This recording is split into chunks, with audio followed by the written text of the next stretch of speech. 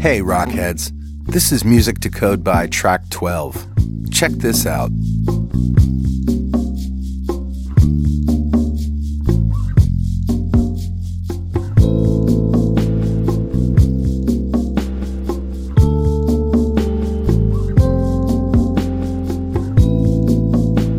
Oh yeah, just what you need to get in the zone when you write code. And get this, we just added a site license. Download it once, share it with everybody in your office. Check it out at musictocodeby.net.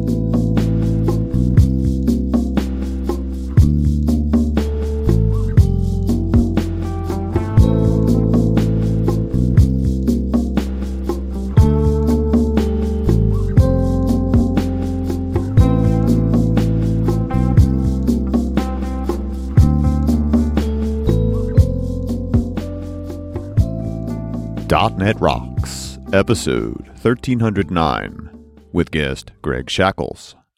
Recorded Thursday, June 2nd, 2016.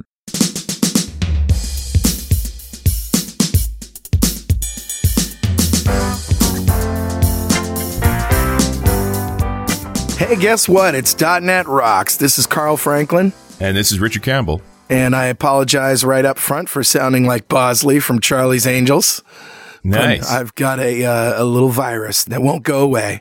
It's been a couple of weeks. It's been 4 weeks, actually. And the doctor said she's seeing a lot of this, and people just have to wait it out.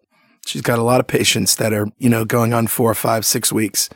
And there's nothing you can do about it. Well, as long as you live, that's the important part. Yeah, that's right. As long as it goes away eventually. Well, how you doing, Mr. Campbell?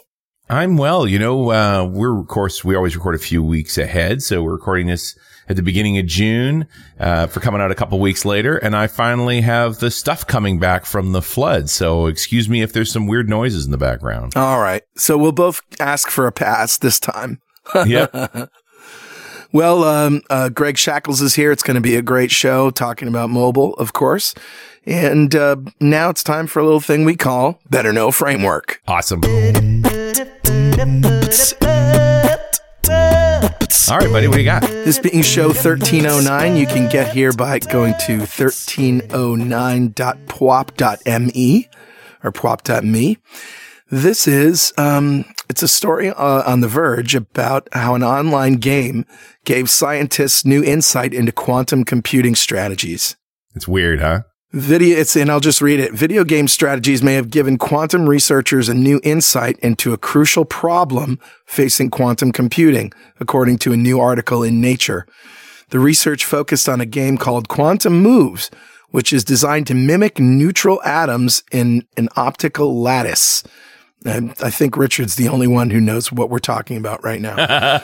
Facing a time limit, players have to transport a quantity of sloshing quantum material into a designated zone without running into obstacles or spilling the material. So, like any good game, the optimal strategy isn't immediately clear. Should you move slow and steady or move in small enough jumps that the material isn't disturbed?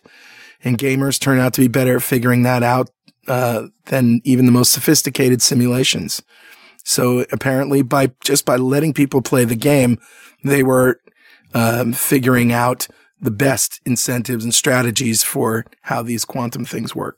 That's awesome. Isn't that great? Gamify. Well, and interesting that, you generally think the computer player can be made better than the human player, but yet when it comes to certain strategies, that's not the case. Right. People are weird. Yep. Well, minds are amazing. That's true. So that's what I got. 1309.pwop.me. Who's talking to us, Richard? Grabbed a comment off of show 1255, the one we did with Joe Guadagno when we were talking about Azure Application Insights, another instrumentation strategy. Got this great comment from Tim Isles, who said, "This was a great show. A client has been using App Insights and mostly all has been good. However, getting notifications on specific events like exceptions is not amazingly well supported yet, and the current roadmap shows no planned improvements in this area." Although that seems like one of those small improvements just going to happen in line.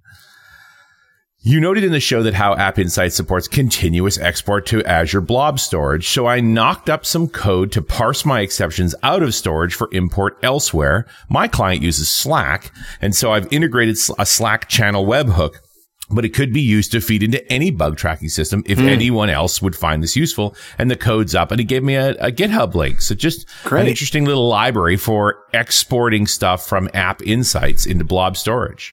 Very cool.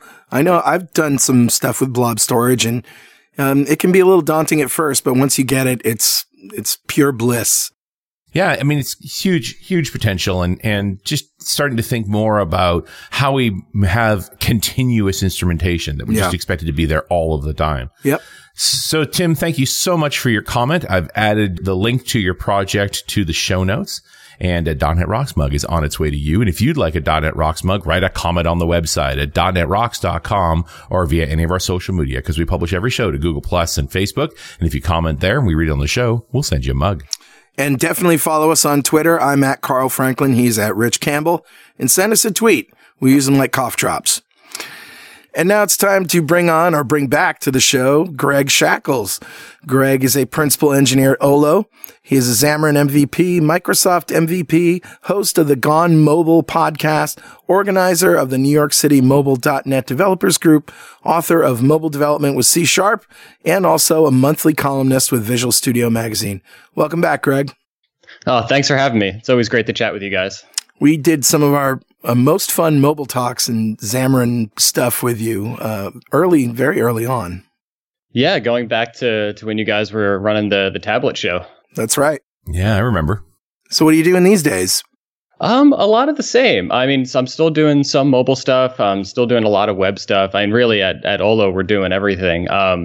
But the stuff that we're going to, we figured we'd chat through today is kind of like sitting on the back of a talk that I gave at Xamarin Evolve. Xamarin ran their third iteration of Evolve, I guess about a month ago at this point, which was, as always, a fantastic conference. Right. And I was able to, or basically they allowed me to talk about whatever I wanted, which is always kind of nice. And I've been doing a lot of work on the analytics and instrumentation side on our apps at work. So I've been really digging into that and having a lot of fun. Like, I'm a total data junkie, so it gets really, like, the more data you have, the more you want. So it's a real, it could be a real downward spiral sometimes. But I was able to give what I thought was a fun talk on that. So hopefully it ends up being interesting for all the listeners as well. Not to digress right now, but it's like, now that Microsoft owns Xamarin, I wonder if there's going to be another Evolve. It's an open question. I heard a lot of people brought that up at this year's Evolve. My understanding, and obviously I speak with no actual authority or insider knowledge on this part, but my understanding is that they're planning to do another Evolve, or at least that they would like to. It's still, I know that they're keeping the MVP program intact. They actually just last week announced the new swath of Xamarin MVPs, so they're still kind of keeping that track alive. Nice. And I think they want to really keep the culture of like what Xamarin is and their community involvement and that sort of thing as close to what it was as possible, at least for the foreseeable future. So I would be surprised if there wasn't another Evolve, just because it is a very different type of conference. It's a very it's a pretty small conference in comparison to some of the huge ones like Build and whatnot. But it has the naming strategy works, right? You've got Build, Ignite, and Evolve. They work. That works, right? Yeah, it does all fit together, and it has like a great community feel to it. Like, it feels just like a small town where you have a lot of friends and all that stuff. So it is a really fun conference every year. Yeah, it will be interesting to see the impact of Xamarin being part of Microsoft. I mean, beyond the thing that everybody freaked out about at Build, which is now the tools are free. Right. Right. The biggest standing ovation that they got was unlocking that for free. You almost never see Scott Guthrie rattled. He was rattled. Yeah, he was. He looked shell-shocked. Yep. For good reason. Wow, people really like this stuff, huh? Okay. Not his most articulate moment, I think. And we like free. And we like free. No two ways about it. So there's a whole host of things that instrumentation falls under that umbrella. and also, being able to let gather data from your users and your testers and all of that stuff, but also to be able to provide new builds and all of that. It sort of all goes hand in hand, doesn't it? Yeah, it really does. And just to kind of like set the stage for what I basically set out to do, and we'll, as we talk about it, we'll get into, like, I'll talk about some of the tools that we're using. And even before I'll do that, I'll preface that with, like, none of this is meant to say that these are the tools you have to use. I'll just give some examples of tools that I really like. I don't get paid for any of them. We pay to use them technically. But the story that I really want to get across is just, that you should, like, what to look for and, how you can potentially go about doing things. But it's kind of the overarching concept that's more important than the specific tools. But when it really comes down to it, like, you release these apps out into the wild, right? And you have thousands or millions of them. They're off. They're off doing their thing. But then the question becomes, like, how do you really know that they're actually working when they're out there? Right. Do you know if they're crashing or if they're not crashing? I mean, most people, at least these days, most people have some sort of baseline of crash reporting in their apps, which is great. Like, if you don't, then that should be step zero. You need some sort of error reporting. The absolute minimum instrumentation is, if this app fails for any reason, send a message. Exactly. So if you don't have that, like, that has to be, step zero, really. But then once you go beyond that, hopefully you're catching exceptions and you're reporting those and providing some sort of baseline experience for your users.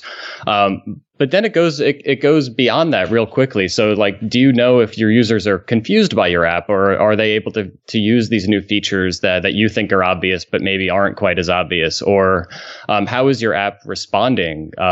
Is it really fast? Are users sitting there waiting for a long time for anything to happen? And just like with any platform, like, these questions aren't really specific to apps per se. But if you can't answer any of those questions, then you're really flying blind, and you have no idea if, other than, like, you don't want to wait for app reviews to come in to tell you that you did something wrong, because almost often, and I have charts that really articulate this as well, like, more often than not, you're going to get bad reviews than good ones, and you don't want that to be your kind of, success indicator. And bad reviews never go away. They really, really don't. And when you make those users happy again, they're not going to come back and change their review. That's just not what people do.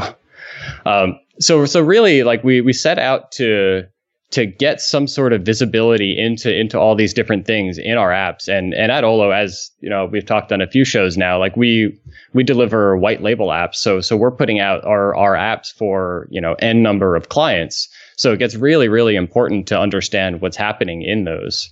And then the main crux of what I kind of set out to answer is, at a basic level, what I really wanted to know was, how long am I making my users spend, like, waiting? Like, how long is there a spinner up on the screen that's blocking them from doing anything else in the app? Because as a user, that's frustrating. Like, that's wasted time. That's time that, if it takes too long, a user's going to go away. They're not really going to go back. So the real core question that I wanted to know was, how long are these spinners up on real mobile devices that aren't on my home, 100 megabit connection, or on wireless and all this? Like, how are real users actually experiencing our apps? So that you can actually measure the latency of the cell network they're using and the distance from your services. Like, those are the numbers you really want to get back. Right. And I'm glad you brought that up, because so many people test, in great bandwidth situations and not in, terrible situations. That's exactly right. And when you think about it, like, so on the server side, we have a lot of instrumentation already. Like, we're huge users of New Relic. So, like New Relic and Pingdom and all these services that give you, like, we have a very good idea of what our server side response time is for any number of our API endpoints. And we try to keep that as low as possible, like, around like the 200 millisecond kind of range, or lower ideally. But then that's not really the whole picture when it comes to these devices. Like, as you just brought up, the latency is a killer on mobile networks. And if you're on like a 3G network, then you can have up to, 200-300 milliseconds of latency round trip. And that can happen multiple times, or you have HTTP handshakes, and all these things can happen. And even on like a 4G network or so, you can have, it's still going to be, maybe 50, 100 milliseconds. So there is a real penalty that you pay for requests that need to go out to the network. And if you're trying to put together a performance budget where you say, well, let's say you want everything to respond within a second or 2 seconds, and then you subtract a few hundred milliseconds a couple times, like suddenly your performance budget for all of the other things that need to happen other than just the overhead of making a request, your budget is almost gone right from the start. So it's really, really important to know how users are actually, what scenarios they're in. Are they usually on Wi-Fi or are they on 3G or 4G? Like the more you can know about that, the more you can be prepared to deliver the expectation that users have of apps being performant. And studies that ask users what they care about as far as apps go, like they're more and more, they're coming back with there's a real expectation now of fast performing and very responsive apps.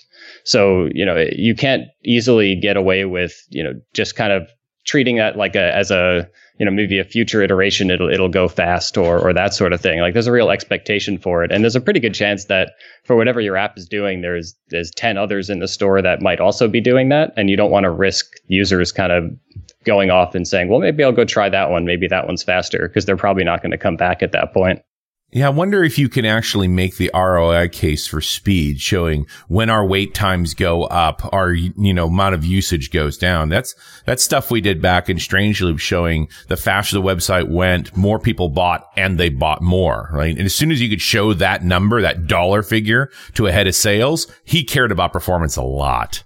Exactly. And e-commerce sites are kind of the prime example of that. And I mean, there's so many case studies out there that have shown, sites that had like maybe a 30-40% boost in performance, got like a huge jump in basket conversions or people browsing the site. Like, so there is like, there's a definite correlation there.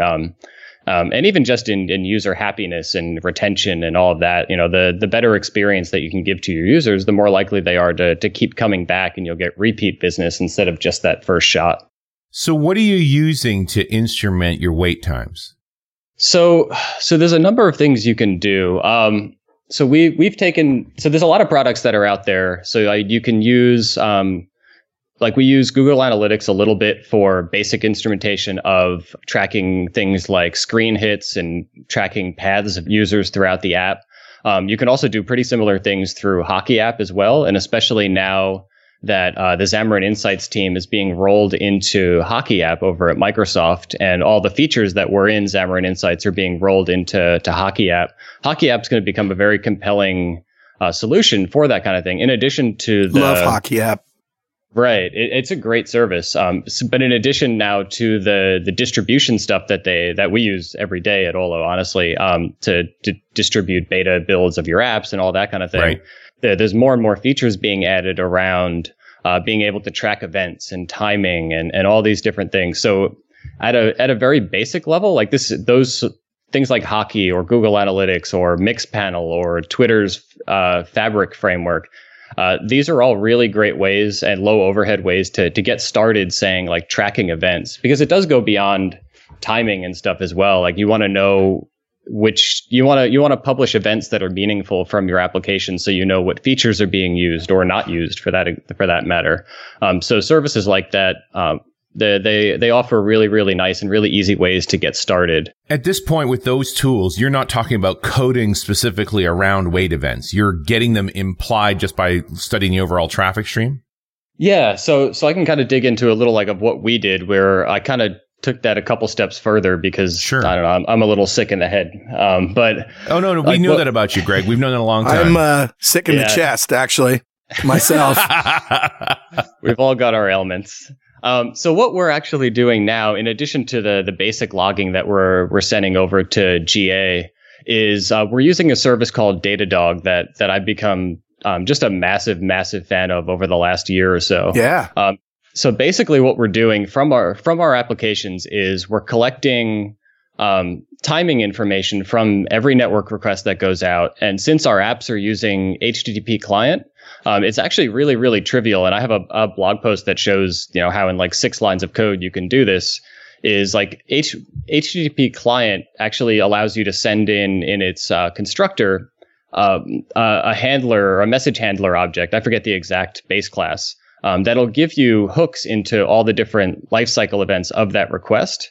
So all we really needed to do was say, okay, well, wrap the send piece of this request in a timer and then report that, time that, like figure out from the stack trace which method was being called, or you could do it based on the URL that it was going to go out to, and then log a metric that says this network request to this URL took, X number of milliseconds. And then we kind of batch all those up and periodically pulse that out back to our API, which then dumps it into our Datadog dashboards. And then Datadog allows you to create all sorts of really nifty like visualizations and really allow you to tailor a view into your system in whatever way is meaningful for you.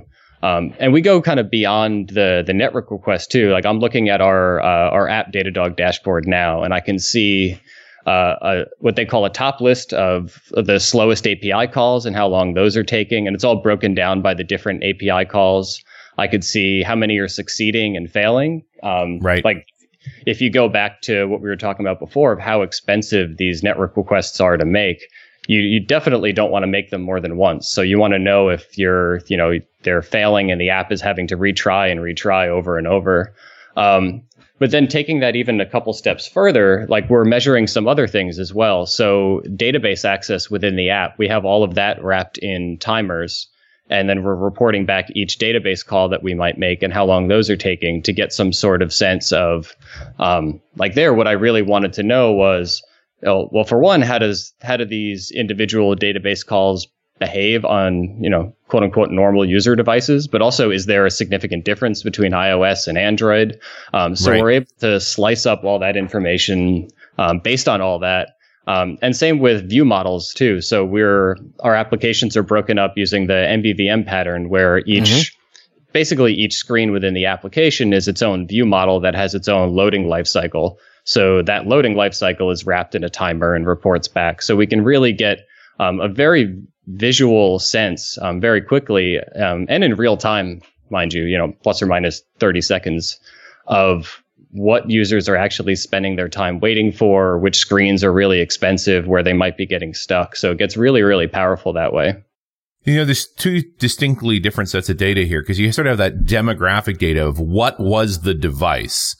What kind of phone was it? What operating system was it running? What network was it on? How much memory did it have? What its screen resolution? I consider that like demographics. Tell me about the client. And then you have the separate thing, which is the event. He waited this long for this, or, that piece of the screen took this long to render, like those kinds of measurements. How do you store all of that? How do you organize it? So for the most part, we're just pumping that into Datadog. And there's some stuff that at some point we might end up persisting on our side. Like right now, it's totally like anonymized. None of this is tied to users or anything like that. Right. Like there is also something to be, that's definitely a point worth making of, if you're storing real data about real people, you want to be very conscious of what you're actually keeping there. So the stuff that we're actually streaming out is, it's not tied to any particular users or any device IDs or anything like that. It's very much, it's just saying, here's a data point and it was from iOS or Android, or it was from this brand's app and this version of that brand's app.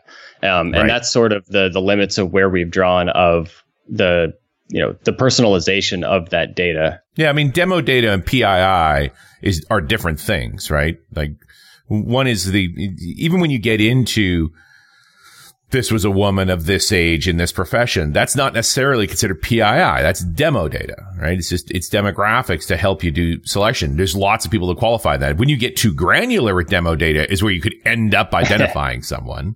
Right. Right. We've done a show around this whole thing. It's just sort of, you get to, what is the granularity on that?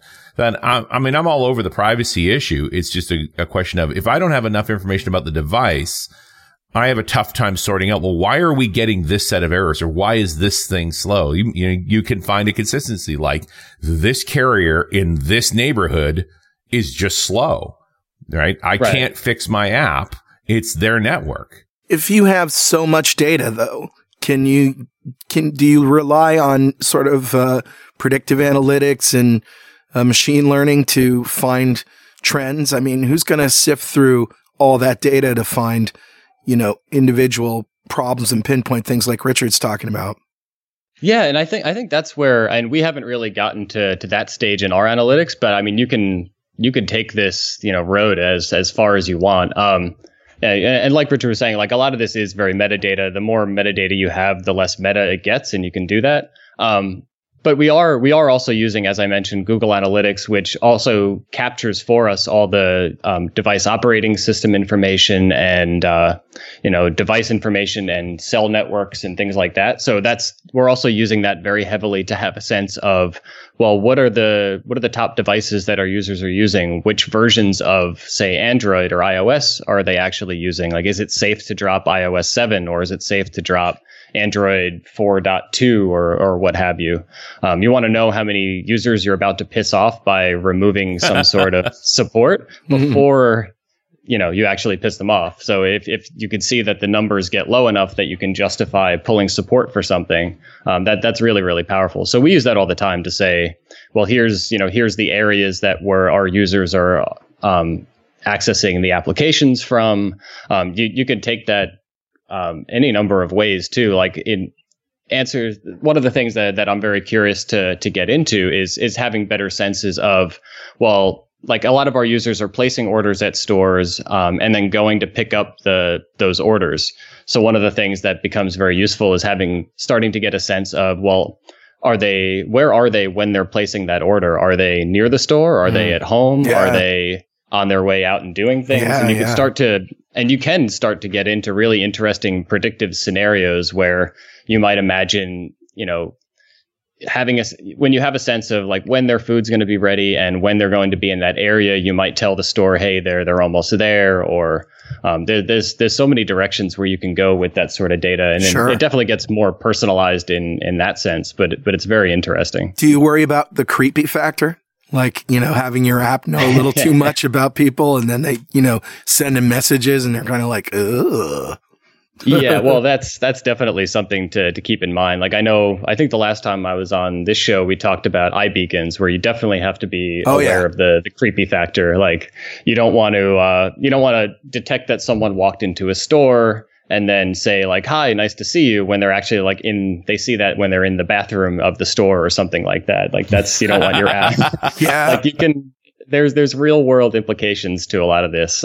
We talked to Tim Huckabee about his retail app that his company is doing and how it knows and profiles people, and we're just, I think Richard and I just had a kind of a creep response to that. He's all for it and people love it in retail, but wow. Yeah. The question is, does the customer love it? Could I give a corollary story working with a financial institution in Europe, where we got instrumentation on the internal applications to the point where when you have a failure in one of the apps, tech support calls you before you call them. Yeah. That's the kind of creepy you like. Yeah, it's like, hey, we see you're having a problem. Let me help you, right? Like, this is what's going on. I see the error this way. And it's just a straight productivity booster, right? That folks feel, that their software is well supported and that they're going to get help right away. They're right on top of it. Right. And that's exactly where things like error reporting and crash reporting are so critical too, because you have that opportunity to get in that small window where a user might be pissed off at your app or, not having a really good time. But if you're able to kind of swoop in there, and you're like, oh, well, these people are paying attention. I just had a really good experience with an actual person that works for this thing. Then in some ways, that goes even further to solidify their loyalty to you and your platform. So that can be a really, really powerful motivator. Hey, Richard. Yeah, buddy. Guess what time it is? It must be that happy time again. Yeah, it's time to have a meta conversation about a meta conversation about a meta conversation. About a meta conversation. About a meta conversation. Stop me anytime. I think I know that conversation. Yeah, I don't know if I can stop you. This keeps looping. But I'm tempted to ask you to yodel for me because you sound great. Oh, thanks. No, I'm Bosley from Charlie's Angels right now. That's what I am. It's actually time to give away a Telerik DevCraft collection to one lucky member of the .NET Rocks fan club. Have you ever used a product that was so bad you wondered whether the people who created it have ever used it themselves? Well, Telerik has been building the best UI controls in the world for over a decade now, but more importantly, they've been using them in their own projects. That means they know what it takes to build real-world apps, and Telerik knows what makes developers want to pull their hair out, having shed some of their own. No more silly Northwind demos. Get real UI for real applications. Download Telerik DevCraft today and enjoy the most complete set of user interface components for .NET desktop, mobile, and web development. Try it today at telerik.com/devcraft. Well, all right, buddy. Who's our winner? Today's winner, Richard, is Marcia Guzman. Congratulations, Marcia. I hear the clappers. The clappers are out. Yes. I'll clap for you. And Marcia just won the Telerik DevCraft collection. A big pile of awesome from them. And if you don't know what we're doing here, go to .NETRocks.com, click on the big Get Free Stuff button, answer a few questions, and join the .NET Rocks fan club. We have thousands of members all over the world. In every show, we like to give away stuff from our sponsors. And every December, we give away a $5,000 technology shopping spree to one lucky member of the fan club, but you have to sign up to win. So, Greg, it's your turn. And I can't remember what you said last time, but this time is different. If you had $5,000 to spend on technology, what would you buy? I actually can't remember what I answered previous times as well. But so I think what I would go for is, and I think a few people on your show recently have been saying the same kind of thing, is more around the home automation space. Yeah. But I'm not sure how. Well, I guess I am sure. I'm sure how welcome that would be with my wife, who also lives here, and it would be not welcome at all. Like, I recently picked up an Amazon Echo, which is what she's referring to as a murder bot. So, yeah, like, so the creep factor is too high. Yeah, the creep factor's there.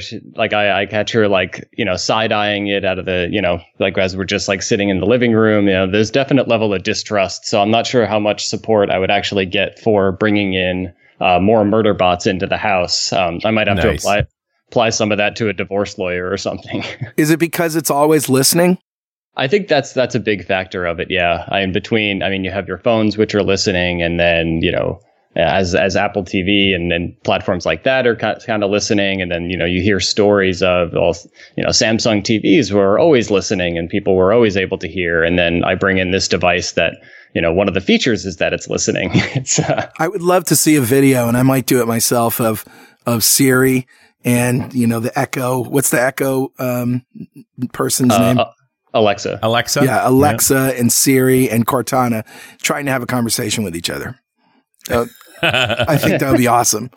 And they're all trying to be so helpful, and yet they end up being really annoying to each other. I think that would be hilarious.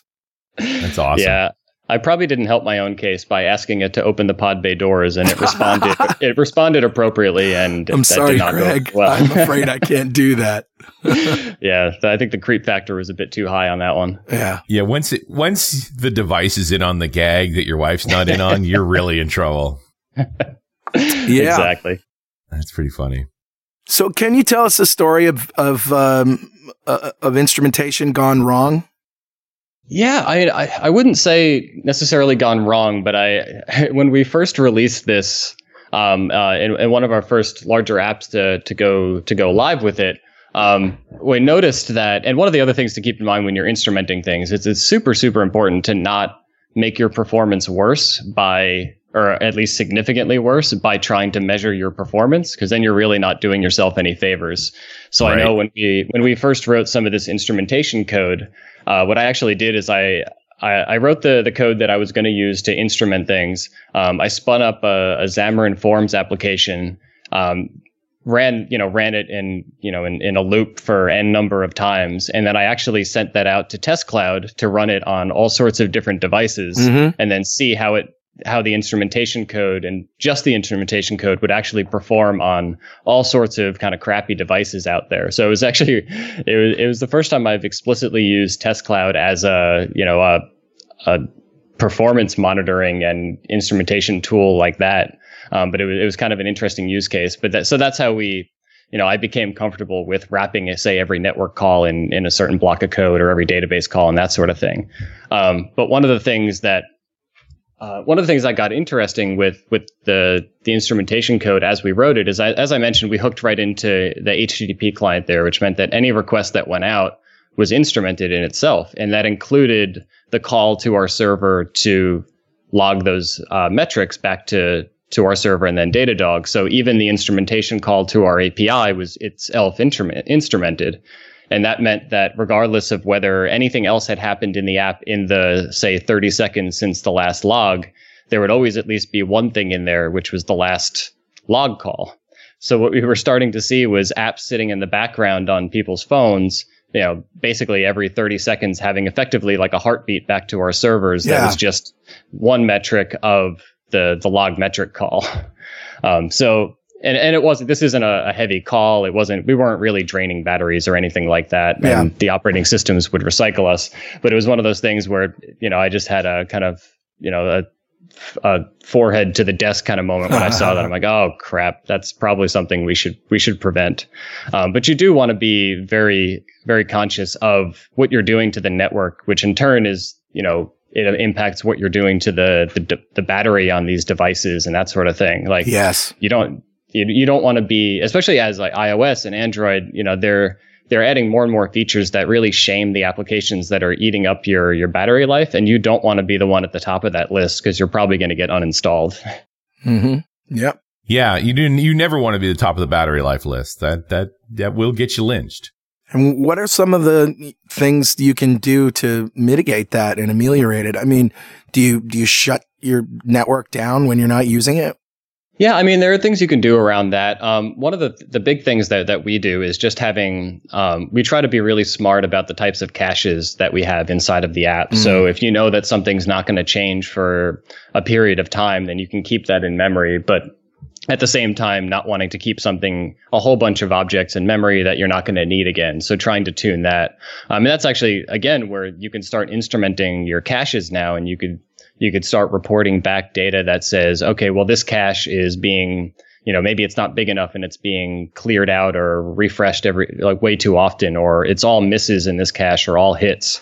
So you could start to get real data on how effective the caches that you're doing. Same with things like database calls. If you don't want to be doing too many database calls over and over and over and, just eat up battery life and that sort of thing. So it really just comes down to knowing which resources on the phone you're actually using and trying to be smart about when you do that. And then we talked a lot there about, a lot of the qualitative, almost demographic type things of, the types of devices that users have and the types of networks that they're on and how long are all those things taking. And I definitely want to make sure that we also talk about the behavioral side of this as well, which is really, really powerful because this is where you can start to define metrics that are not just, purely performance related, but they're actually meaningful to the domain of your application itself. So you can start, say, timing the time it takes to complete critical flows of your app, like maybe, right, or cart abandonment rate in the case of an e-commerce app, or classic. Right. Or specific actions within an app. Like you want to know which features, like just like before where we talked about, well, you don't really want to piss off users because you removed support for their version of Android or their version of iOS or what have you. You also don't want to remove the feature that you might not care about anymore, but users are spending all of their time in. Like that's not going to be a good recipe either. So, I mean, once you start logging these events and having a real sense of how many people, like what people are actually doing as they're spending time in your application, you'll know, like, are they using that new feature that you're really fond of, or can they even find it? Maybe they have no idea It's there. Is it safe to remove that old stuff? Are you, and as you have this kind of baseline of data over time, you could start tracking it across releases as well. So you'll know if you're making things better or making things worse. But until you really have this stream of data coming in that you can tie to specific versions and timeframes, it's really hard to know if you're doing a good job or a bad job in many ways. So how do you figure out if someone's using a feature? Is this just looking at method calls or when certain buttons are clicked? Like, what do you watch?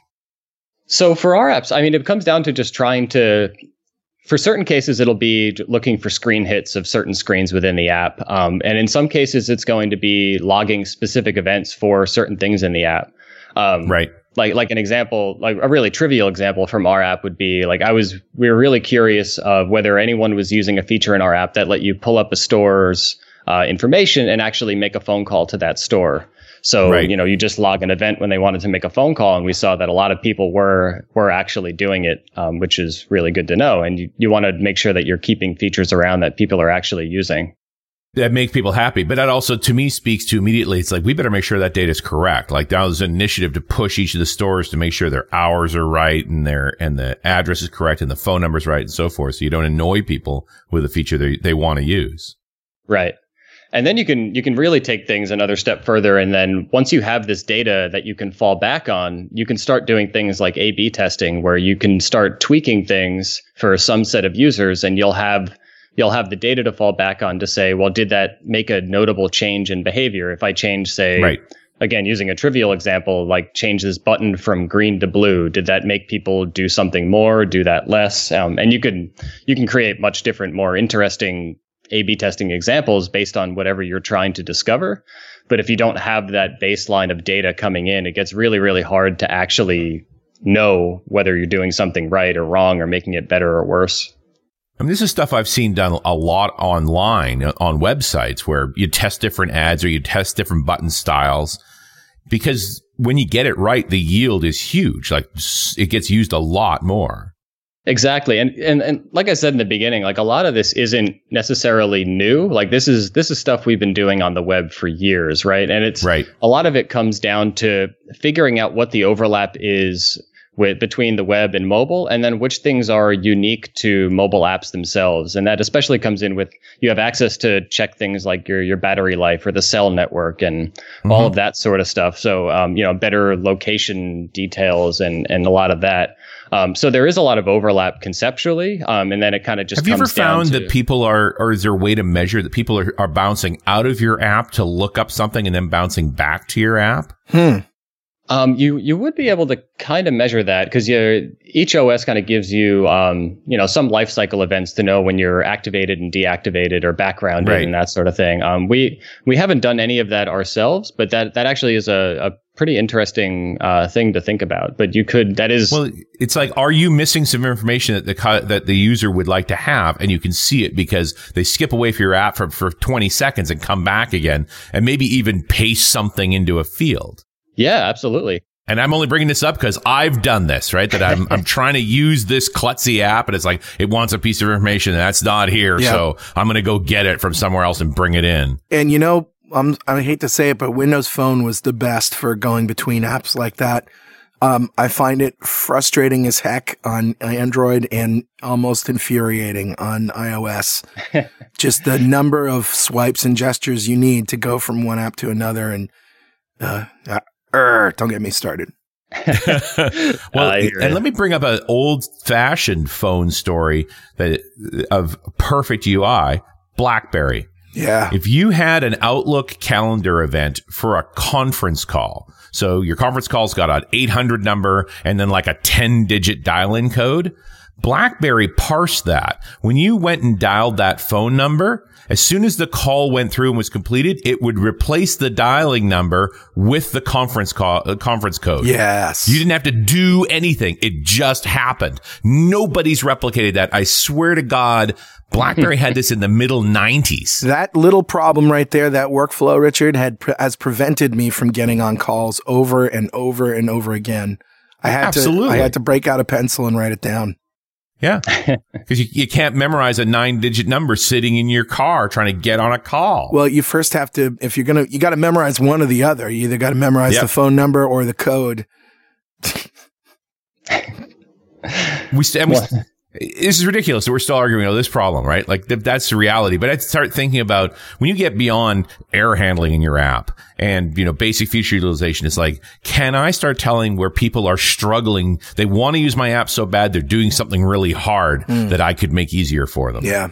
Right. And that's really the crux of what we set out to do. And it's really heating up in the mobile space, which is fun to watch. Again, it's been really common and it's well, it's a well-beaten path on the web side, but you're really seeing it more and more on the app side with services like Insights and now Hockey app spawning up. Raygun is I believe very soon they're going to be launching a version of Pulse that has support for iOS, Android, and Xamarin iOS and Android that does a lot of these same kind of things. So there's a lot of services and there's a lot of attention being paid to analyzing and providing insight into these sorts of things because they are super, super important. Yeah, it's just a question of, I can't tell you how many links I've grabbed as you've been talking, Greg, just all the different tools for instrumentation. I mean, there's a ton of them. Yeah, there really are. It always comes back to what are we trying to measure? Like what's important here? I get that crash capture is important, but really I love the idea of we, the operators of software, not necessarily even the developers, being able to come back and say, here's how our apps are currently being used. I think we should focus on these features. You said this right at the top of the show. How do I figure out if a user is confused by my application? Yeah. Like that seems like a very meta thing to figure out. It is. And some of it you can do analytically, and you can get these quantitative data sets to help do that. And honestly, another thing that we do is just actual user testing. So, that's a whole other area, but like there have been times where we get cameras in a room and, give someone a task to do in the app and see where they stumble. And it could be a very humbling thing. But yeah, there are a lot of different services out there, and there's only more and more of them. And I probably don't help the confusion factor by it. It's easy for me to kind of get into a feverish, excited state when talking about all this because it's a lot of fun, but it's not nearly as overwhelming as I potentially made any of it sound. Like you can start super, super basic with this stuff. Like I said, just throw in something like Hockey or Raygun or Google Analytics, start, dip your toe in, do the, see what kind of meaningful things you can get. And then you start layering in services on top of that. Like we use RunScope for a lot of API monitoring. And then basically every service under the sun, you can hook into each other because everything has webhooks now. So you can also get the other really daunting thing, especially at Olo, where we have, say Raygun, Slack, RunScope, Datadog, Google Analytics, Sumo Logic, New Relic, it goes on. And now you have this massive list of dashboards that you need to be checking all the time, which is very, very stressful. Yeah. But they all have features where you can have them alert you when certain things happen. So we'll have, alerts go into different Slack rooms depending on what happens. So you can start really tying all of these tools together in a way that, things can flow out to you rather than you having to go query manually as well. So there's just a lot of ways that you can figure out like what sort of system works for you and helps you accomplish what you're actually trying to accomplish with your applications. Yeah, I do think asking good questions in the first place is kind of interesting.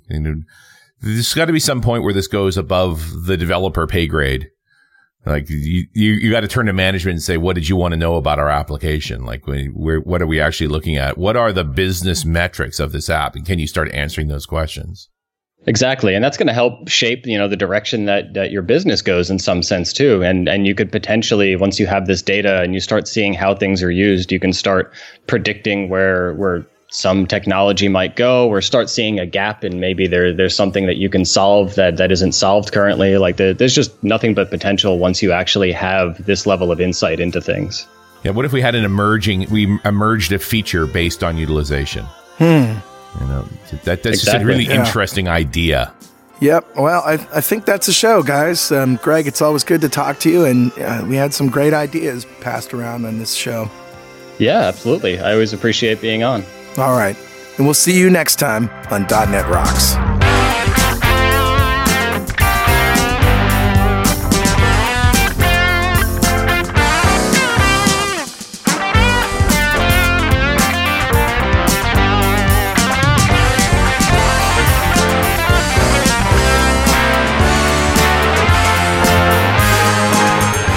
.NET Rocks is brought to you by Franklin's Net and produced by Pwop Studios, a full-service audio, video, and post-production facility located physically in New London, Connecticut, and of course in the cloud. Online at pwop.com.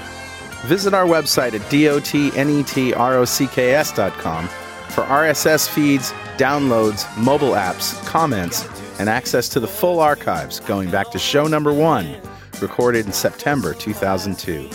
And make sure you check out our sponsors. They keep us in business. Now go write some code. See you next time. Got transmitter banned by the FCC. Yes, I'm a type of